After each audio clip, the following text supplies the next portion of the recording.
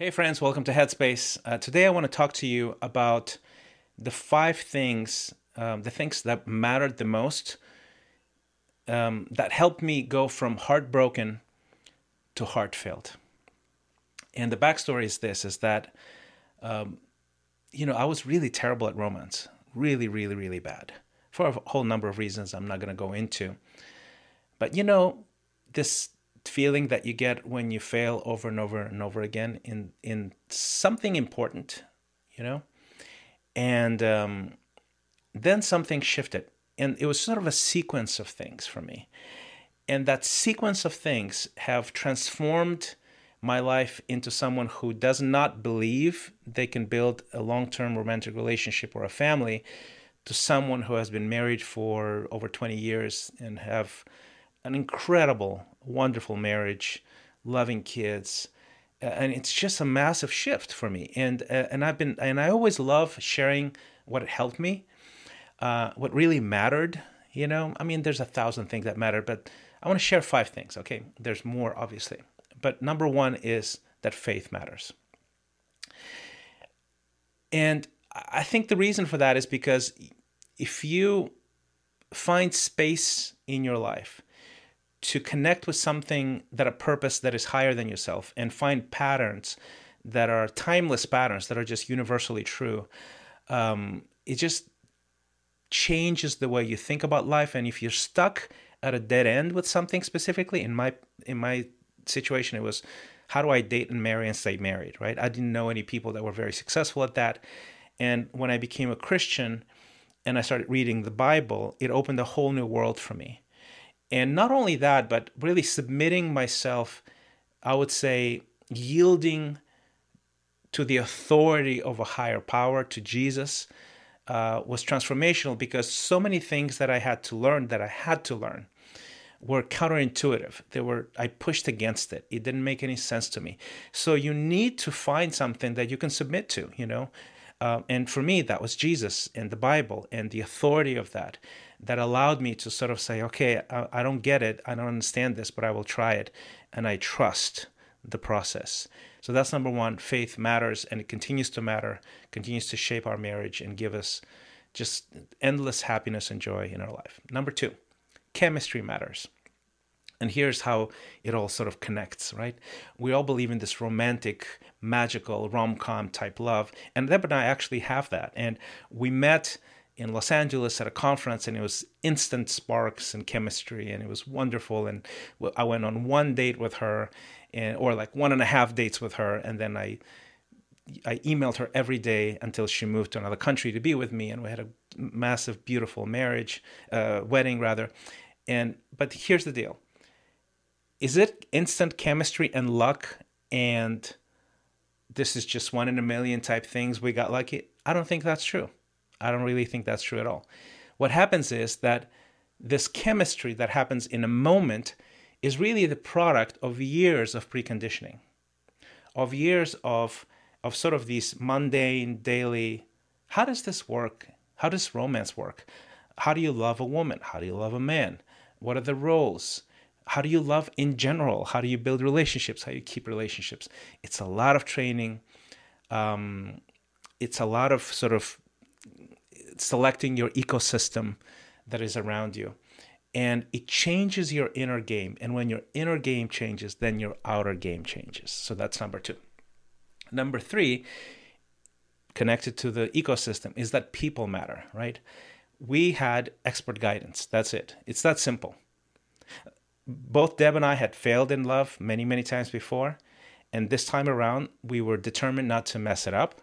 And we had mentors, friends, a lot of accountability, a lot of guidance. And we treated them not as people who were like keeping the loop in what our plans are. It's just very different to have advisors, to having coaches, right? To being an apprentice to someone. And that's what we did. We were apprentices to amazing people. And we were fortunate enough to have people willing to coach us, and that accelerates things, that gives you structure, that gives you continuity, that gives you win after win after win, and it sort of builds upon itself. So people matter, and investing in that, I just can't overstate the importance of that. Number four, resilience matters. And resilience is this ability to interpret an obstacle, a trauma, a traumatic event, a bump that you've hit in the road, and keep going, learning something from it and keep going. It's a hugely important skill. And as a matter of fact, I don't think you should expect to learn resilience as you're involved in a romantic relationship. It's much better to learn it before. So in my mind, look, if you haven't learned resilience yet, learn that first, then date, then marry. And if you are interested in somebody romantically, find out if they have resilience. Like if they don't have those skills, don't date them.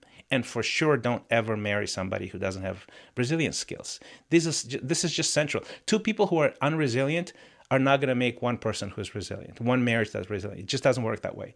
Two people have to be resilient. They have to have the tools. They have to have the coping skills, the growth patterns that come from hitting an obstacle, licking your wounds, learning from something, moving on. Number 5, rhythms and rituals matter. See, here's the deal. Life always trends towards chaos. That's just a universal truth, right?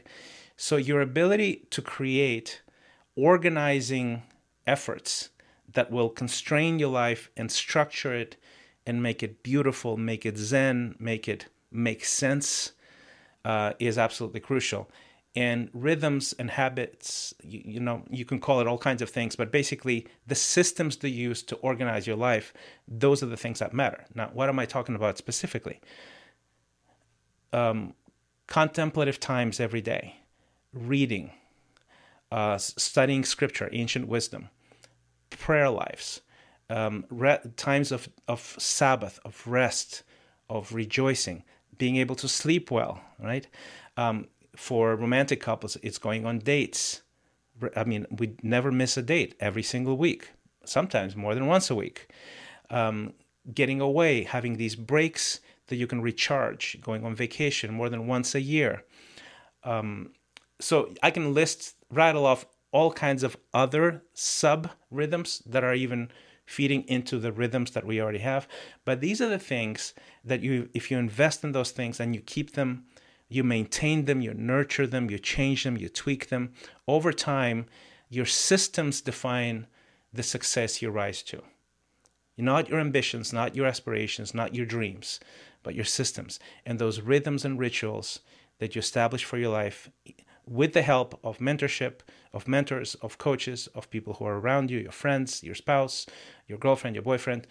Together over time, you build something that is predictably leading you towards flourishing.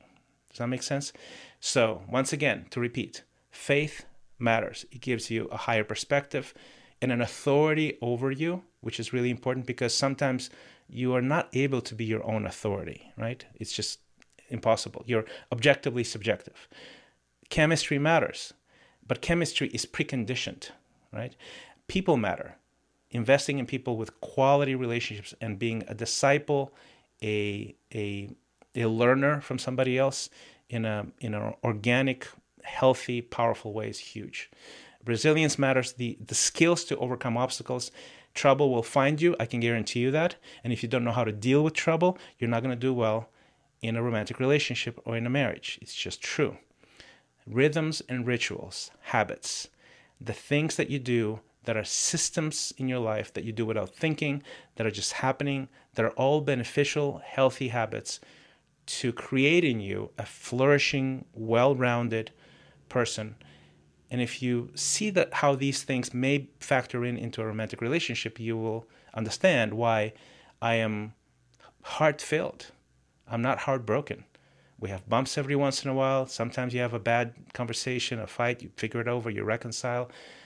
But I am in love, constantly in love every day for years and decades. And I expect to be in love for the rest of my life. And I'm secure in my marriage and have zero fear of the future when it comes to being heart-filled. And it's a wonderful, wonderful place to be. And I wish that for you, my friend. And if this is helpful to you, I want to encourage you to subscribe to the Headspace YouTube channel, which really helps us not only create more content like this, but also invite friends, experts, that are amazing, right? I really strive to find the top people in the world to speak to about certain things. And I'm lucky enough to have them on my podcast. So more subscriptions, it's easier for me to invite people. So please subscribe. I also have a newsletter that goes out every Saturday, at least at this point, christianrayflores.com. If you subscribe to that, I create content there as well. Thank you for listening, for paying attention.